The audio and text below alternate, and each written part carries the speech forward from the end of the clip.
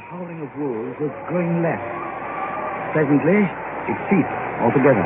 And just then, the moon broke through the black clouds, and by its light I saw around us a ring of wolves running alongside the carriage, in silence, with white teeth and lolling red tongues, with long sinewy limbs and shaggy hair.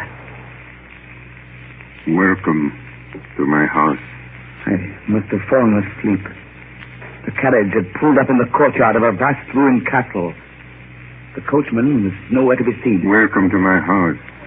Come freely, go safely, and leave something of the happiness you bring. Count Dracula? I am Dracula. His face was strong, very strong, aquiline. The mouth, so far as I could see under the heavy mustache, was fixed and rather cruel-looking, with peculiarly sharp white teeth. You hear them, Mr. Harker. The wolves?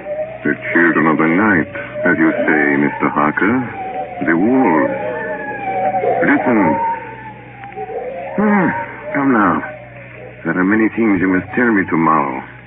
Of England and of the estate there you have purchased for me. Yes. The estate is called Carfax, I believe. Yes, that is so. But now I will detain you no longer. You will find your room in readiness. And I advise you not to leave it during the night.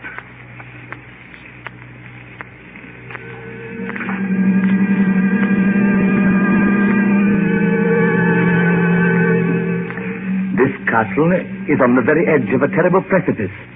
A stone falling from the window would fall 1,000 feet without touching anything. I explored.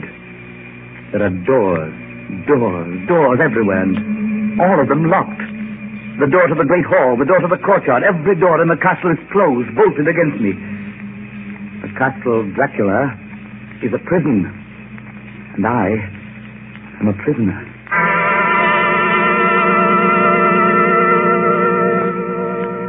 The next night, I couldn't sleep.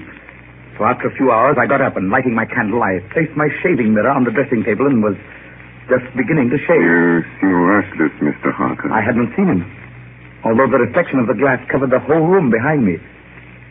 I turned to the glass again. Count Dracula was close to me, and I could see him over my shoulder, but there was no reflection of him in the mirror. It was blank. I started and cut myself on the side of the throat. The blood was trickling down my neck. Count, my mirror! The blood! The blood! Wipe the blood from your face, Mr. Harker. And take care how you cut yourself.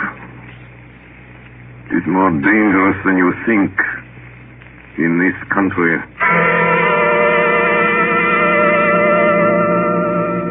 When I woke, I found most of my things were gone. My passport, my notes, my letter of credit. I could find no trace of them anywhere. And my door is locked from the outside. June 20th. There is work of some kind going on in the castle. Now and then I hear the faraway muffled sound of mattock and spade. And last night, the second of the predated letters which Dracula made me write, the second of that series which is to blot out the very traces of my existence from the earth, went forth.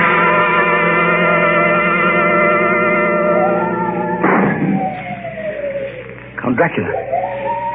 Yes, my young friend. Well, what of me? When am I free? When can I leave this place? Free? Mr. Harker, you're always free. You want to leave? Would you like to leave tonight? Yes, in God's name. My dear young friend, not an hour shall you wait in my house against your will. Come, follow me.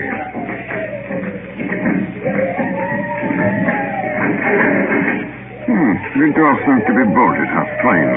The door is locked. Well, in God's name, open it. As you will, Mr. Harker. You English have a proverb which is very close to my heart.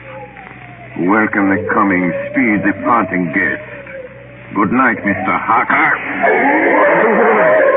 Shut the door! Shut the door! I tell you, shut the door! Shut! The door is shut, Mr. Harker. I take it you will remain.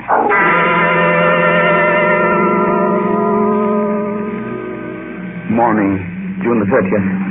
These may be the last words I ever write in this diary. Oh, God preserve my sanity. I have never seen Count Dracula by day. At sunrise, at the first cockcrow, he is gone.